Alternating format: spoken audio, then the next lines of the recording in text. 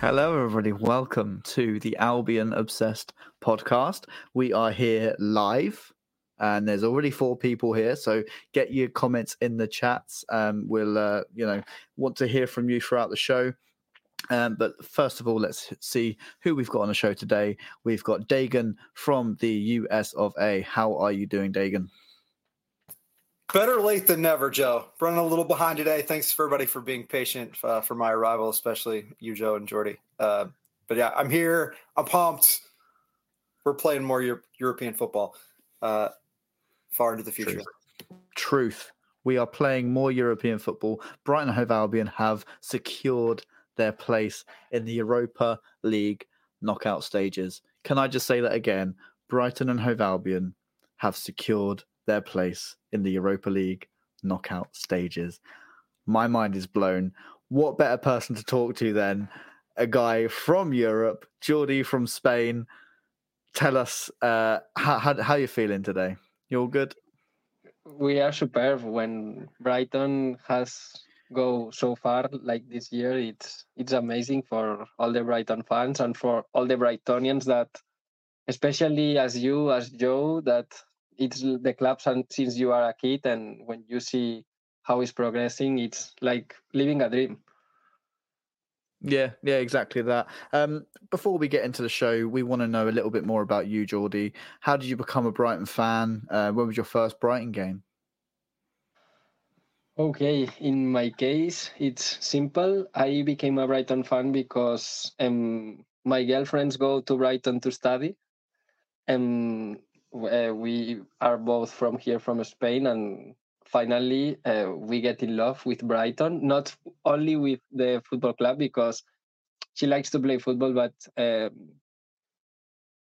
am the person that I am lot focused with football, but yeah, and we get in love with the city. We have been before in UK, but yeah, some only for holidays, but visiting just each 1 month and a half, and she living there. It was like, for me, Brighton, it's like a place that all it's possible, and has some magicians, sunsets, and yeah, it's a city that I don't know, but it's like my second home.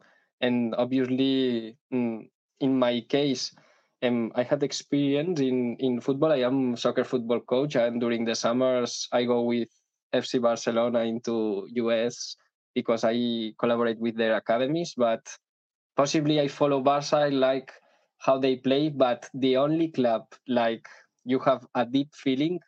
Before I didn't have a deep feeling, and the only club that I had with it's Brighton. That's incredible to hear. I absolutely love that that you've come over here and you found your second home, as you say. It's really amazing that we've got fans all over the globe. That you've watched Barcelona. How do you become to love Brighton? It blows my mind. But obviously, we're playing lovely football now, so I love it. Have there been any sort of favorite players from the Albion that you've watched over the years? In my case, obviously I knew some players, for example, because Bruno Saltó, the Capitano, I remember him because he has, I think, I know him from Valencia, but previously I think that, I don't know if he plays with Lleida, but it was like in regional teams here, and I knew it a little bit. But obviously because I recommend to every one of you, to follow a football channel that in Spanish, that it's, I don't know if you ever have watched it, that it's La Media Inglesa, if you want to watch it. And they collaborate a lot with them. Our ex-football player, Andrea Orlandi, that was a great football player in Brighton.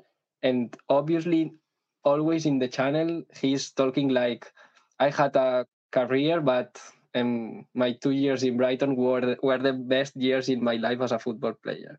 So I recommend you, because it's like a channel that they had a very good feeling with Brighton, and it's like, this is a well-run club, this is a familiar club, and we have like, I don't know, it went also, the actual coach that we have in under 18s, that was also Spanish, that is Juan de Calderón, no? Juan Calderón, Íñigo Calderón was.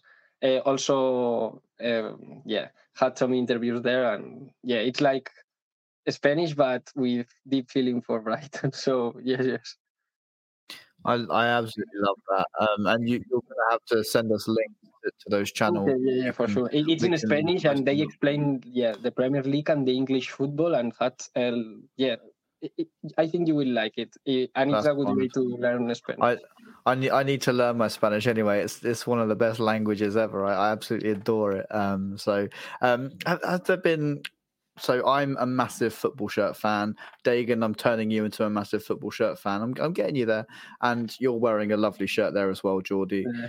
Have there been any favourite Albion shirts that you've seen, or any like Barcelona shirts even? No. In my case, I am like a person that I had a deep feeling for when a club do a good work with the community. So the last shirt, possibly the shirt of this year of Brighton, I don't like too much.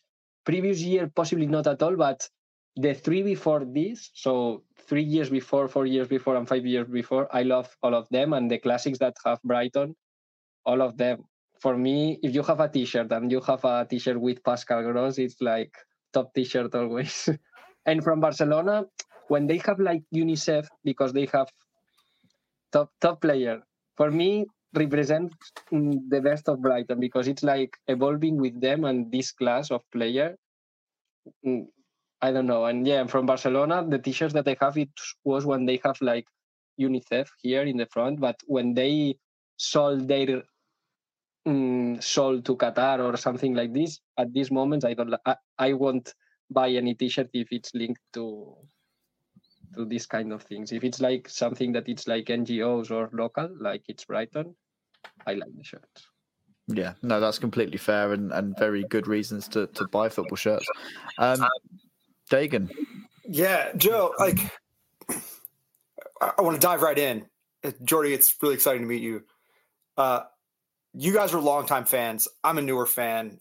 I was a believer about this from the get-go, but here we are. And Joe, as you said, we've advanced in European competition. We're seeing the next round. We are in contention to win the group. Before we start to talk about the game, I just want to kind of get a sense from you and from Jordy, like what does this mean to you as a longtime Brighton fan? Who, I mean, a year ago, when I told people I was a new Brighton fan, they were like, "What's Brighton?" Still, many people who were just casual fans, people who really knew the Premier League had a response that was somewhat favorable, but sort of like, "Why'd you pick a small club?" But for you guys who've been fans longer, like, what does this mean? Talk to listeners about how this feels. Oh, it's hard to put it into words. It's been a crazy journey.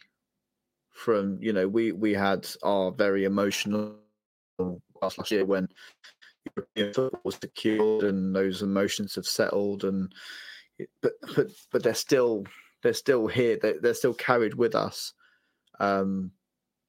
whilst we're competing in this competition. And every time we walk out to that Europa League music, every time that I see that Europa League badge on the side of our players' shirts, is we're sat here in special commemorative Europa League football shirts that we never thought we would see be worn, but they were worn yesterday and possibly for the last time and the first time yesterday and won in that shirt as well.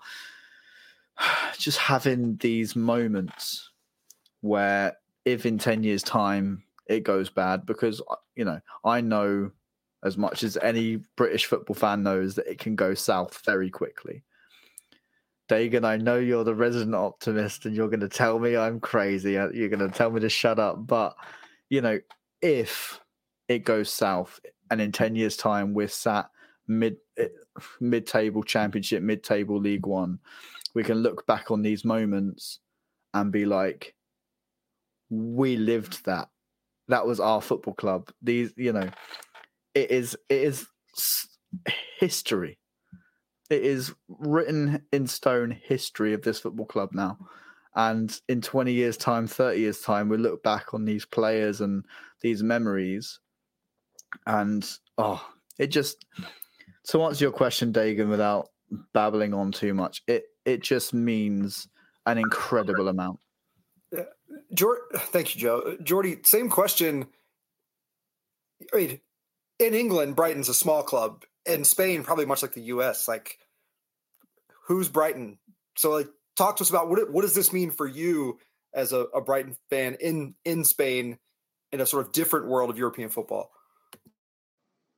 For me, it's like a present for a city, and it's like, yeah, it's a dream, but it's a deserved dream, because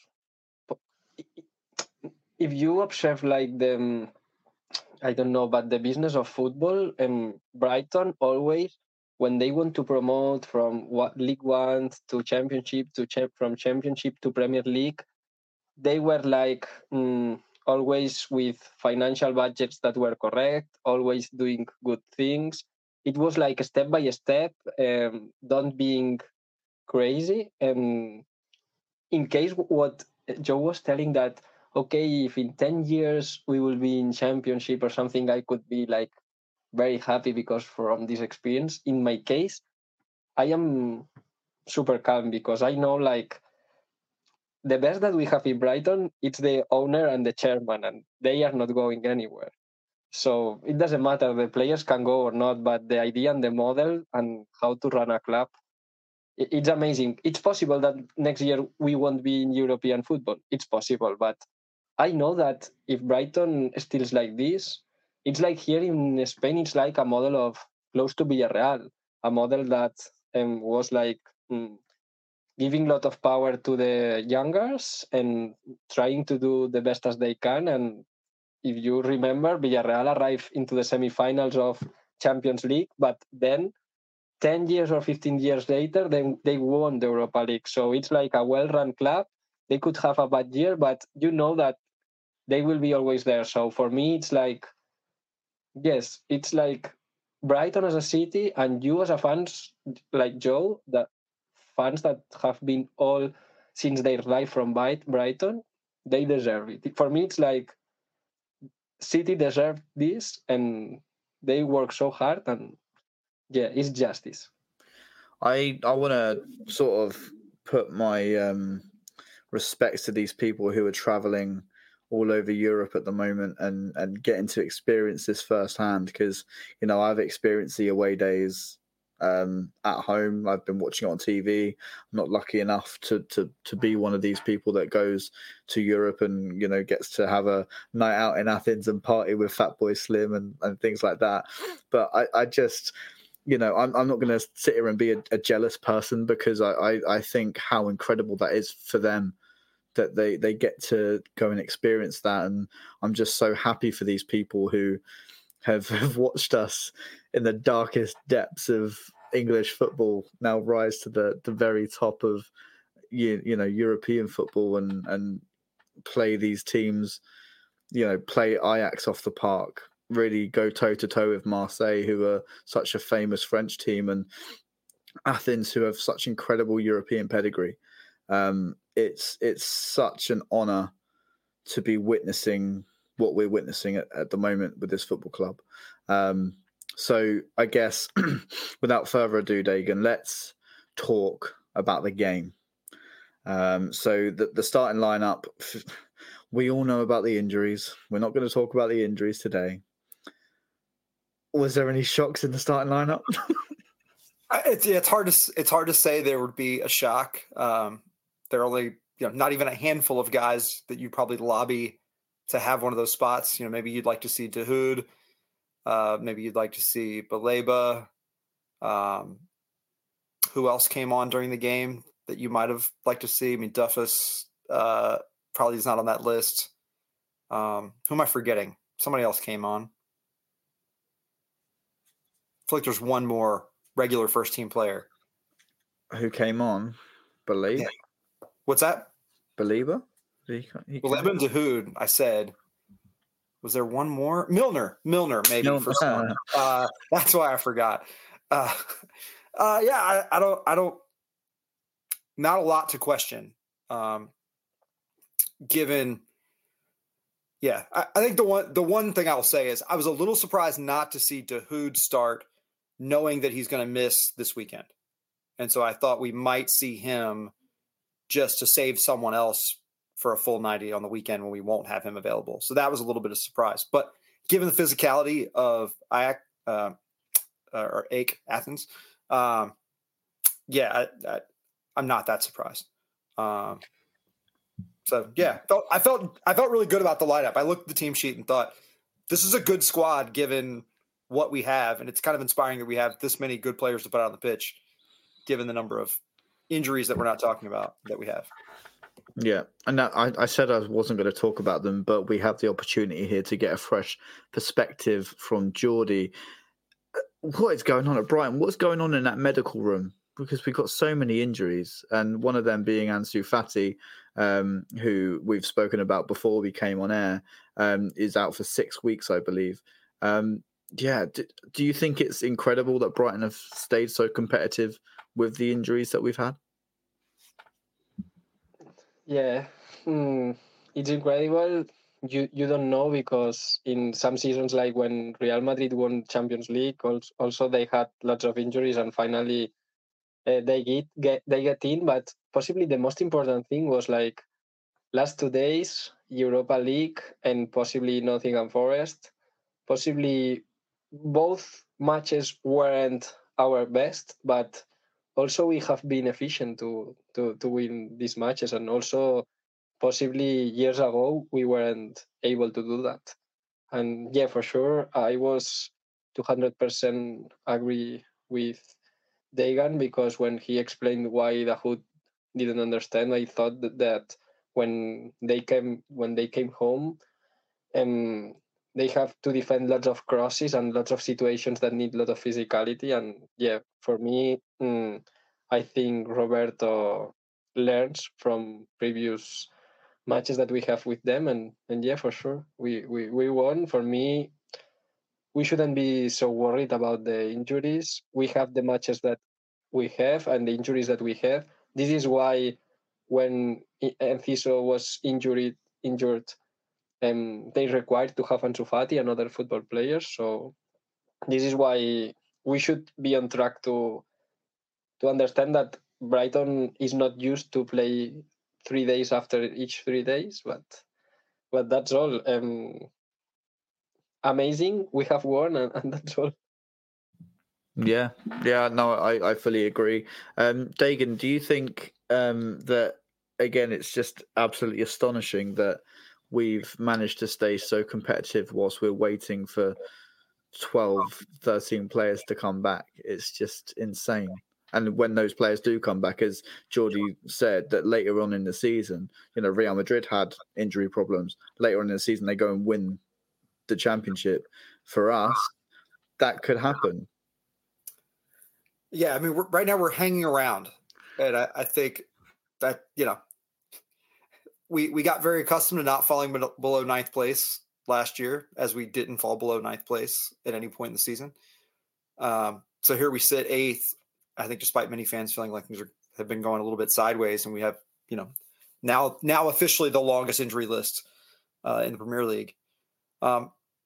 We also have 3 consecutive shutouts running. And I'm trying to think, I guess the last goal conceded was in the first half against Marseille, right? Is that right? So we're 3.5 Europa League games without conceding. That's not bad for a team that is, often maligned for defensive miscues. And I think there's something in that in people's thoughts about yesterday, but we'll talk maybe more about that as we go.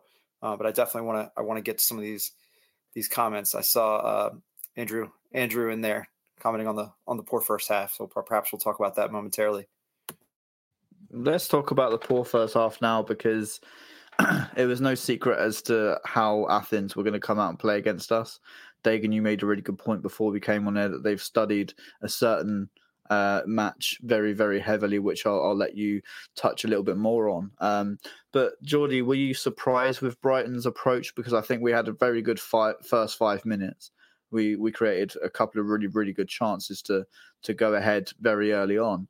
And then from there on out, it just seemed like Athens turned a page and had a number on us, really. Yeah, for sure. But what I'm like more proud, it's like the previous match that we had against them here at the MX. Our like the main threat was like all the crosses, because in a corner, in a fault, they scored. It was like they didn't do nothing, one cross and they score. And possibly we had some chances, but we improved defending this, and for sure, possibly I think all of you will agree that was not the best match of Brighton, but we won 3 in a row in Europa League. It seems easy, but it's not easy. Yeah, there's the quote from De Zerbi after the game, Dagan, that I just want to read out. We are not used to winning in this way. Usually we lose the game despite playing better than the opponent, just the way AEK lost tonight. Today, AEK were better than us, but for once we won such a type of match. Now our ambition is to top the group. We have to defeat Marseille, and they are a great team, just like AEK. Dagan, talk us about the match that Athens were, or you believe would have studied very heavily before playing against us. I really think they watched the Villa tape and they wanted to take it to us. That they felt like they weren't aggressive enough in getting into us and gave us too much space and time in the first game as we sort of settled into the game. And it seemed to me that they were a step off that early in the game, and we were exploiting them over the first 10 minutes. But as they settled in and we didn't capitalize with an early goal, they got into us everywhere. And we had nowhere to turn. So we were stuck making tighter passes into tighter spaces. Ferguson and João Pedro dropping deep really had trouble having extra time to turn and even to make a next pass, let alone, hurt them in any way. And, that's credit to them. I sensed because of that, it seemed that we accepted we're going to give the ball away more. I don't know that all of it was accidental. And I think a lot of the response to, we look awful, was I think we sort of had to acknowledge we're not going to be able to play beautiful football and win this game. We're not going to make, 50 pass sequences. We're going to have to be creative. We're going to have to take advantage of the fact that we are faster than this team. And we're going to try to one-time counterattack or quick hit when an opportunity presents itself. And, eventually we did, right? The foul that João Pedro, created was off kind of a quick opportunity. And again, we gave some away due to their pressure, but I think it was that kind of game. It was going to be an ugly game. And so, watching it, I didn't watch it live, as you guys know, I was at work. And watching it after the fact and looking for this terrible game that I heard that we played, I saw it in a little bit different light, because it just looked like we played the game that we had to play.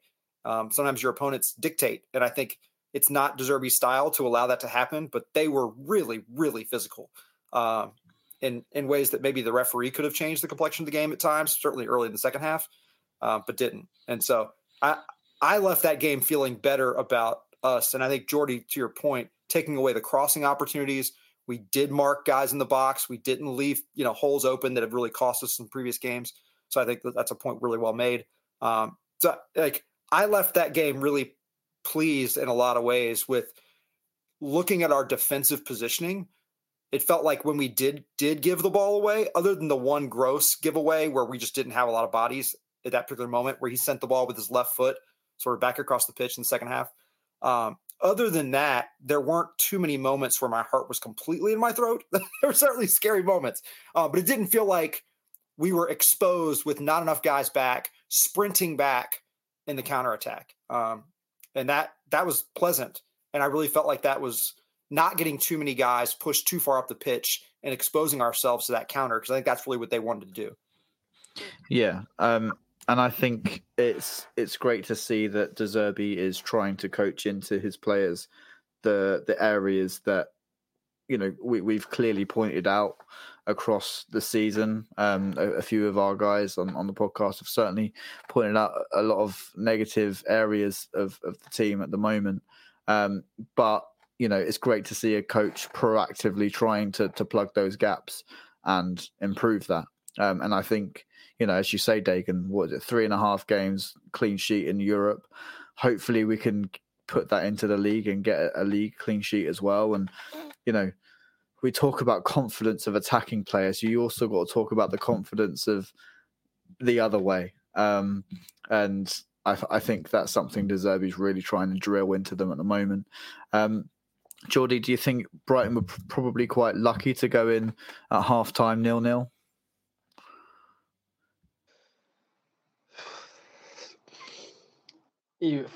As far as I'm concerned, I don't know, because possibly the others have certain chances, but on the other hand, we were okay on the duels, on the intensity.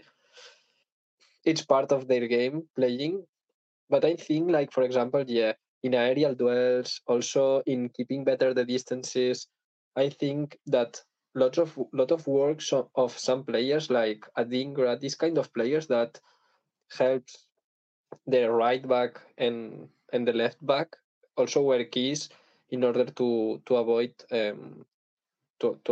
some crosses and having Lewis Dunk, that in the first match I think he was not able to play, for me was key, and a guy that is developing so far and is improving a lot for me, that I know that his level was top, was Barber Bruggen. Yesterday he was amazing, and we should be another time that we should be very conscious. It's like it's the keeper of Holland, and it's the first choice, and it's our goalkeeper. So, like, la naranja mecánica of Cruyff, the orange mechanic, his keeper, it's our keeper. And for me, he was amazing. Possibly he will make some mistakes because finally the style of De Zerbi is like attracting the others, because they want that they press so high and then try to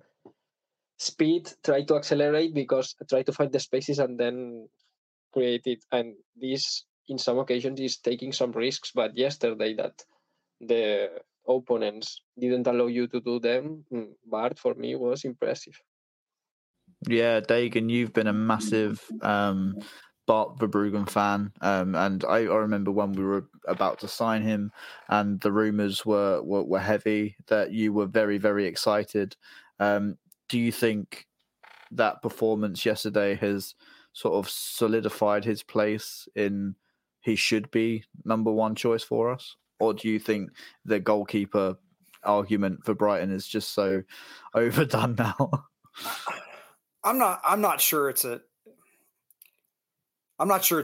real argument that Bart is the more talented guy. He's more talented. He's the future. Jason Steele has earned his place, and I think De Zerbi's going to keep giving these guys opportunities. To me, what he said most recently was that, one guy may get a long string of games and then the other gets a long string of games, or the other only plays a few. Hard to sit someone after a performance like that. It'll be interesting to see if he gets the start at a very hostile Chelsea environment. What I think he showed a lot of people is, for anybody who thought Steele was miles ahead of him and he wasn't ready, I think he showed a different level yesterday. And I think De Zerbi was already well aware that level was in him. Otherwise, he wouldn't have been out there in the first place in any of these games. He'd have just gone with Steele, who he knew what he had in Steele. But Verbruggen's ceiling is just, immense. He's 6'4", he's athletic, he's good with his feet.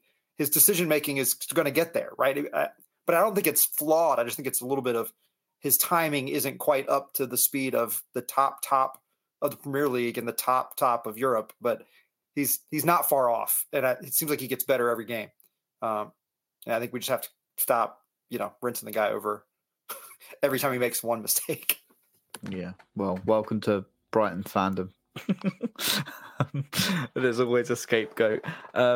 So, as I say, we entered our half-time 0-0, and it took only 10 minutes for us to create the opportunity for João Pedro to put the Albion in front. There's a couple of guys in the comments saying, having some players that can create one moment of magic for you and get you the opportunity to be taken down. And one person in our group chat, Aaron, said it wasn't a penalty, but then very quickly backtracked when he saw the replay. A definite penalty for me, Geordie, and who better to step up and take it than João Pedro?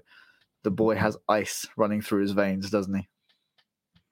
Yes, absolutely. I should say, I love João Pedro because, as you told us, Joe, he has ice in his veins.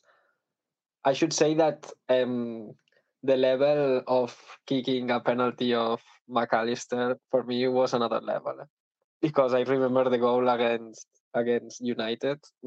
This way of kicking a penalty, it's another level. But for sure, if you don't have the ability to try to put the goal in the net at the best point that you can have, if you have ice in your veins and you know how to control your emotions, for sure, João Pedro has been a good solution.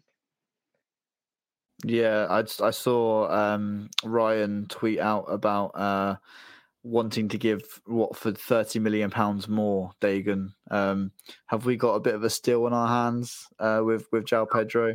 What is his ceiling? And I know people will say, "Oh, he only scores penalties," but the boy has got clear class. Yeah, well, I think it was De Zerbi saying the other day that he's kind of just scratching the surface, and that he could make Tony Bloom very, very happy, being the next sort of big player. It was a fair question whether Ferguson will be the next big sale or if he will. And then again, I continue to say there's going to come a time when we're gonna sneak into the Champions League, and the money's going to look a little bit different, and maybe it's not big six money, but it's just a little bit less.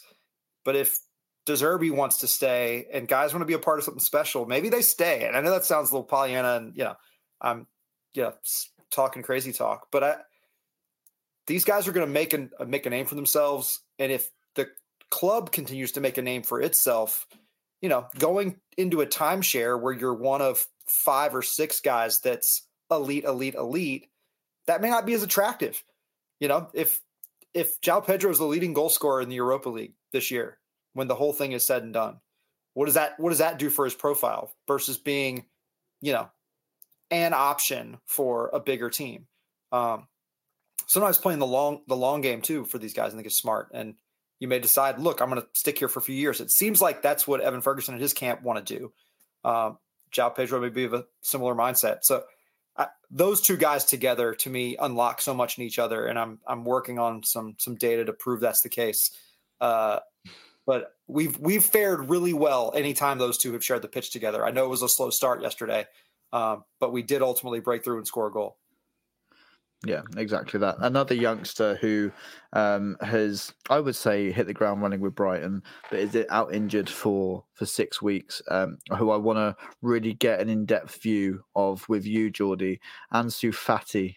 You've already spoken about the character of Ansu Fati before we started recording, but I think it would be really good for our viewers to hear about, 1, his character, 2, do we have a chance of signing him on a permanent deal? And 3, just how much of a great player he's been for Brighton so far. Yeah, we should think he was playing as here they thought in Barcelona that he would be the next Messi, and then he had an injury. We should say the best ability of Ansu Fati was not because he was dribbling because better than Mitoma. This was not his ability. His ability was ball that he touches, ball that goes in.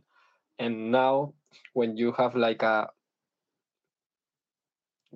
heart injury, this second extra that you were quicker, he is not, and you need to reinvent, you need to change a little bit the way of playing until you have the confidence. I was telling to Joe before, like, one of my best friends was his psychologist in Barca when he was younger, and he was such a good kid, because my friend is like one of the most ethics person that I've ever known in football, and he was talking like, Andrew is a good guy, he's very humble, you will see a guy that it's always very grateful where you are. And I think like the choice that he chooses Brighton because he understands it, like, okay, Sevilla also would be the other contender, but would be pressure.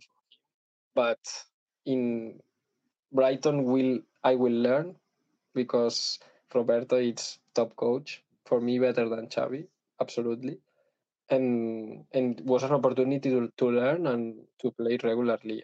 And yes, he has been good. He has a lot of potential. I don't know if Barca will take him back, but yeah, an option is like that they can sell it, because economically, Brighton is better than Barca. Well, I think we saw the release clause before he signed on loan, and I think the release clause was something ridiculous, like €1 billion. But I don't know how true that is. But I've also seen reports that Barcelona would be open to selling Ansu Fati. So I think if he continues to have a good time here, and Roberto De Zerbi reportedly signs a new deal, then I don't see why that relationship can't continue. And, you know, as Dagan was talking about, that moment in where's that switch? Where do players actually want to stay at Brighton and achieve something with Brighton? And I think we're approaching that switch quicker than a lot of Brighton fans think for.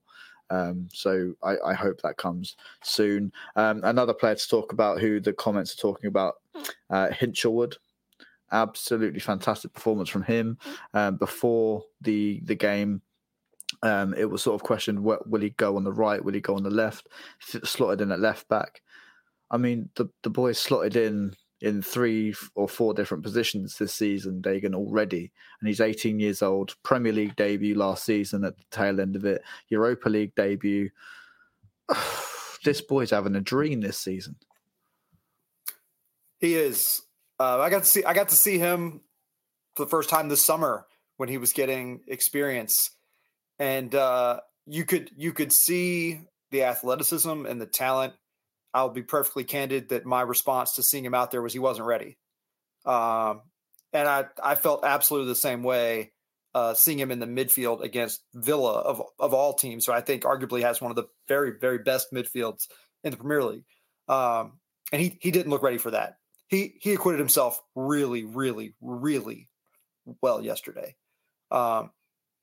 He was like omnipresent. I mean, he was just everywhere, and you know, both making himself available and then getting stuck in defensively. Like I just thought he offered so much yesterday, and his energy is unquestionable. But he didn't get bodied to the degree I thought he might. Although facing Amrabat, I think many guys were. I was glad he had Igor there as a support.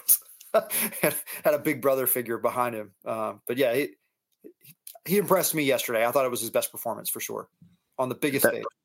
There was a picture you shared in the group chat of Igor last night, I think, or this morning, and he had like 2 players on his tail, and he was just like bodied them both off, no problem at all.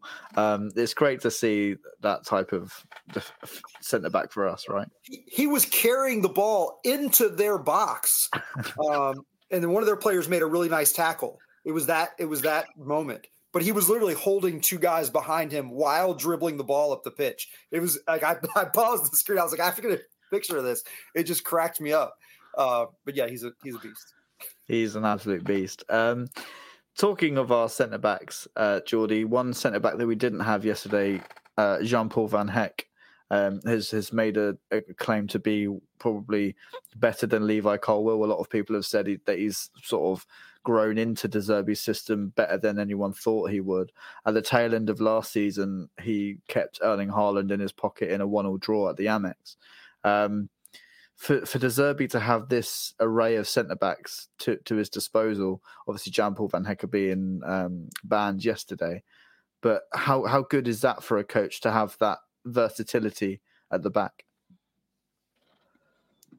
It's very good.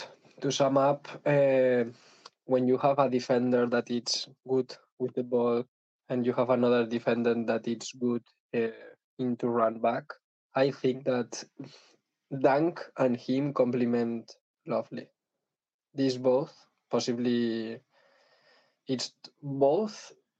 I didn't thought about it, but yeah, it's like the threats from one are the strengths for the other, and they complement each one very good. When Levi will get back into Chelsea, we were a little bit scared, but this guy, yeah, like all the teenagers, make one step in front, and it was amazing.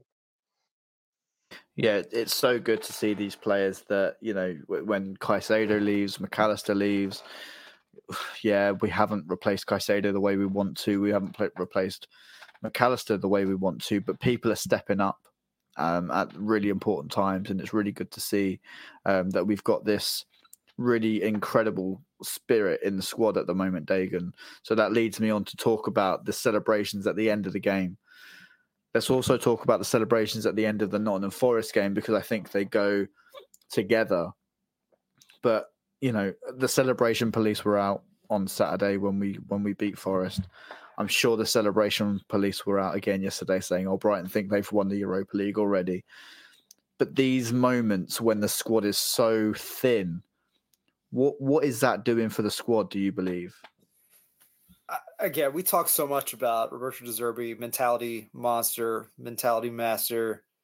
I think there's a little bit of there's us against the world mentality brewing amongst this group that's just sort of, you know, people are dismissing us, you know, we don't belong, right? And that's absolutely, like, as a coach, that's absolutely what you want to instill, right? This mindset that, like, they don't want us here, we don't belong, right? Chip on your shoulder. And I feel like we're bringing that.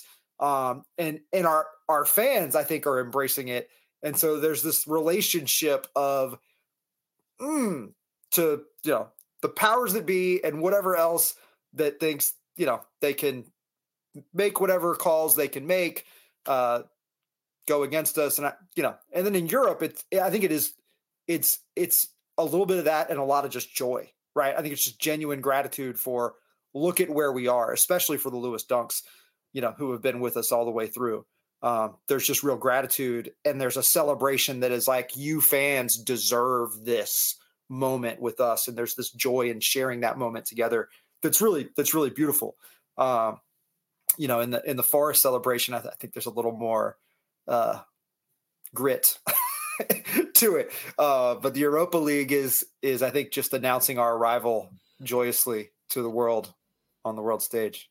Yeah, there was such a lovely moment at the end of that game yesterday where the cameras caught it. I think it was Dunk, Milner, Veltman, and somebody else embrace in the middle of the park, and it's just like, oh, we've done it.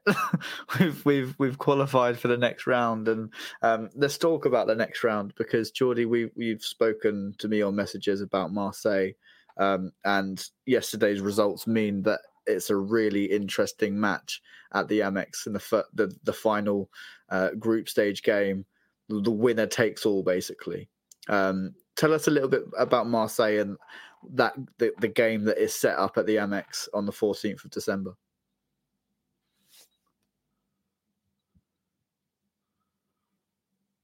Need to unmute. Sorry. I will tell you later a little anecdote that I have with Marseille that you will laugh a little bit. But Marseille, it's kind of team like, you know, Aubameyang, quick players. They had high speed, and also when they find spaces with quality, try to catch it. Gattuso or teams that have been linked with Marseille are teams that, are good. A little bit of AEK style, like in duels, are intense. And and also they are good in counter-attack. But I think it would be like, for example, playing against Ajax, not this year, no, but it's like possession style, trying to find the spaces. Both teams, we are like in a good, similar way of playing. But playing against Marseille is like playing one team that proposes counter-attack than a team that try to find the positional space. And also when they want that press, that the team press you high and then try to find the spaces on their back. So I think like it would be two different styles, but playing at home. So it will be a tough match, but it will be interesting. And as a thing that it's very, that you will laugh a little bit. As a worker, I work in a aircraft company, but I am a data analyst, and what is interesting is because our first market is Marseille, and we had as customers Marseille and the football club, and we give them up into Europe against the charter. And I was joking with my president and all the people of my enterprise, telling them, please don't let them arrive into Brighton. Don't put a good catering into them only for this European match, please, because it will be a net. They were joking. We joke a little bit about, but if this day it's not the best day for them, for me it would be nice. Well, you know that if anything goes wrong with Marseille, people are going to be coming for you. No. In my case, I couldn't decide. I'd take anything that's going to give us the edge against Marseille, because we saw at their place that they're a very, very powerful team and can really hurt you if you're napping. And we certainly were in the first half against them. We were lucky and showed amazing character to come back and draw that game. So I think that game on the 14th, Dagan, is going to be a spectacular one.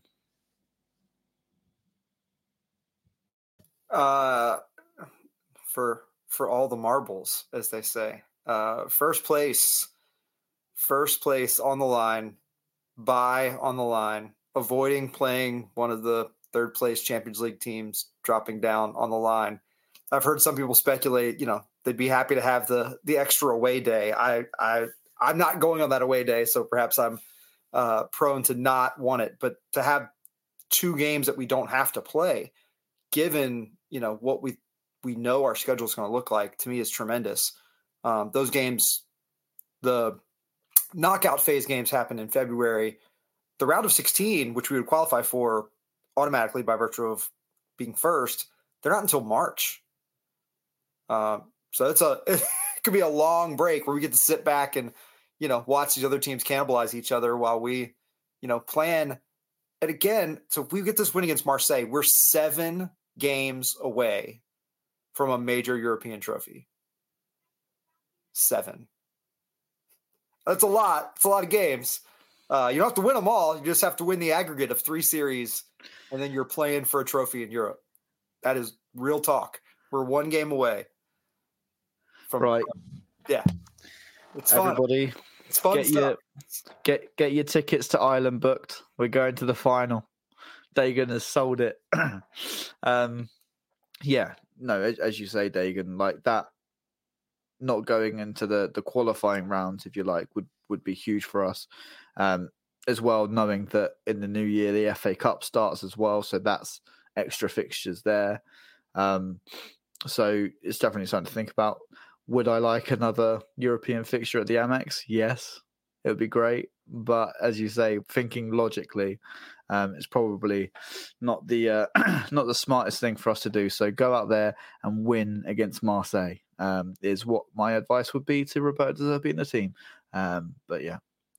So next up in the Premier League, Chelsea Football Club. Fantastic. Sunday kickoff, 2 p.m. Geordie, how are you feeling ahead of that game? Are we going to go there and wipe the smiles off their faces? I don't want that they give them an extra life. We gave them on the Carabao Cup. For us, possibly it was better to don't continue because we had lots of games, and it's not the same Carabao as FA for sure. But yeah, Chelsea now had not the best position that they would want. They lost, and we couldn't allow them to follow us. If we want them, I think like it's a good difference between both. But yes, the injuries are difficult. They are not only playing once in a week. But I trust in Brighton. Why not? They give us lots of arguments to believe in them. Exactly. Why not, Dagan? Why not? Now, Joe, how are you feeling about the matchup against Chelsea? Why do we have to play them, Dagan? I'm just so sick of that bloody football club. I think I actually despise Chelsea more than I despise Palace at the moment. Genuinely. It is just just the fact that there is a possibility that we lose, and the social media banter that we're going to get from the Chelsea fans. You've lost in your cup final, this, that, and the other, when they actually probably care about the fixture more than we do now. And that's the levels of this football club. That's where we've come. You know, I've seen Crystal Palace fans being unbelievably jealous of our European tour and saying, why aren't we this football club? And they're in our shadow now. Great, they're gone. But the fact that Chelsea are now lingering on as well, it's like, just get away. You're not playing European football. You're spending too much money on a squad that is unbelievably mediocre. Terrible squad. I know they're scoring goals. I know their form has turned a little bit. But they're still god-awful. This is going to come back on me, and people are going to clip me saying, oh, Chelsea. But, you know, I hope we go there, and I hope we absolutely do them in, because I'm sick of them. I mean, being objective, they have loads of talent. Most of it is very young. They do have a few veterans. But I think what they're getting as a result of that are really, really varied results. Some days, against City, they looked like they could compete with the best in the world, and then they turn around and lay a complete egg against Newcastle and get walloped. What team will show up any week is anyone's guess, and I think we understand that playing a lot of younger players. That's sometimes what you get. Cole Palmer has looked great, continues to be excellent. I hope we can limit his chances. It's a 6-pointer, as I've heard said. We sit 6 points ahead of them right now. If we win this, we'll be 9 points clear of Chelsea. But if we lose, just 3. Right? But that just seems immense. 3 is we're one game. They're one game from being even with us. 9, feels like a massive gulf. So it does feel like a game that would greatly increase the likelihood of us securing top 8. Because we're looking at Chelsea 9 points behind us and West Ham as the two teams that would, be most in position to threaten that.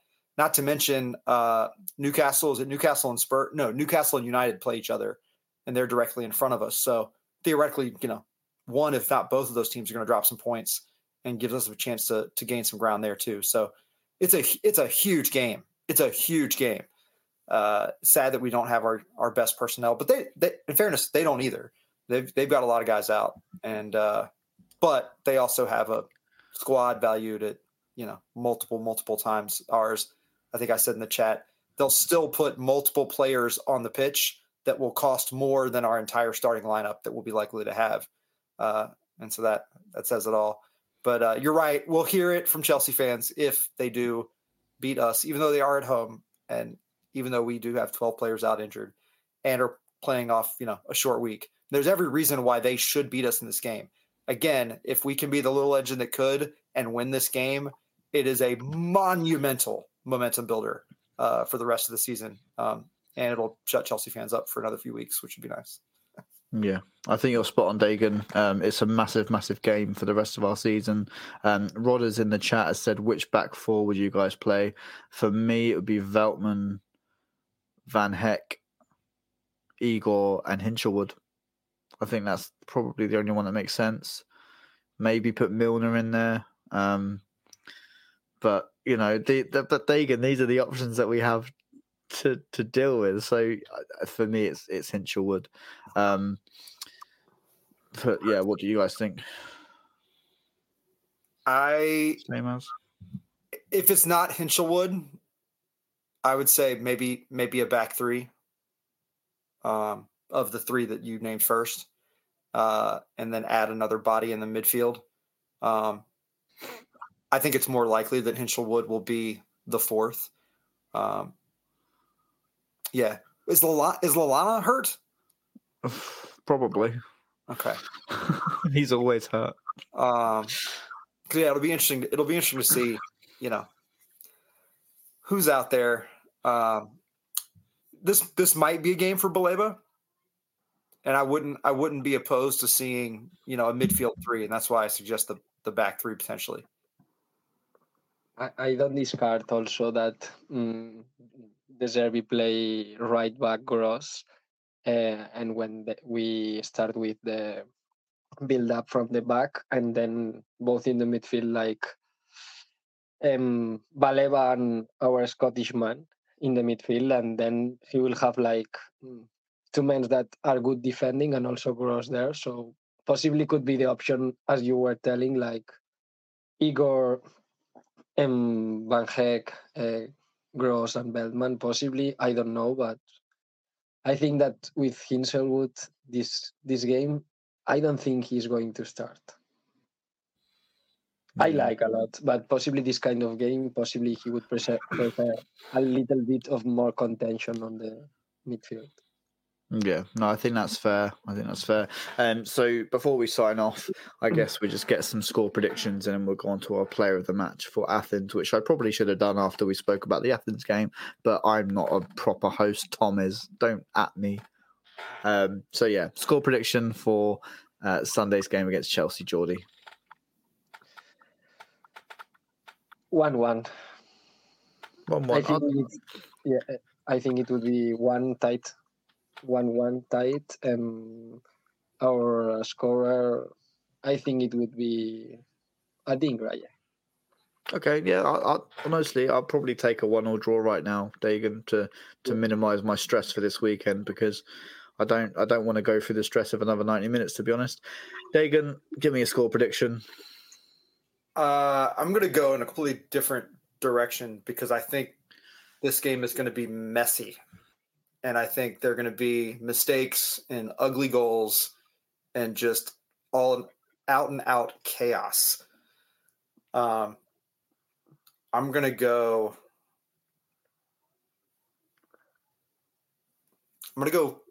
3-4 to the Albion. Oh my God. Nice sign. Oh, really? Do I have to endure that? I'm going to go for a nice solid 3-0 win for the Albion because sod Chelsea, and it would be great for us to get our first Premier League clean sheet against Chelsea this weekend. So we'll take that. Let's end the podcast on I think that's probably a positive note anyway, but a more positive note and talk about the player of the match for Athens. Geordie, I'll let you go first. Thank you. For me, as we were talking before, Barbara Bruggen for sure. I think that's a really admirable pick, and was the first name on my list as well. Ceremonially, I kind of want to give it to Dunk, especially because he missed this, the first leg of this, and I felt like he was the emotional center in a way that we really needed it for a game like this. And I feel like, Verbruggen was the guy back there making the stops, and I think you could make every case that he deserved it. But I'll offer up Lewis Dunk as an alternative. We'll go for a Dunky. Yeah, I can go for that. I'm going to give my Albion player of the match to young Jack Hinchelwood, because I thought it was just an absolutely fantastic 90-minute performance in the Europa League for an 18-year-old lad who's come from the first age group in our academy all the way to the first team. It's just absolutely stunning. So it's got to be him for me. And yeah, I guess that draws the episode to a close. So I just want to thank Geordie for his time. He is an hour ahead of us in the UK, so it's almost tomorrow for you, Geordie. How have you done it? Thank you so much for joining us. Just let people know where they can find you on social media. Yes, in my case, that it's easier. I have an account that it's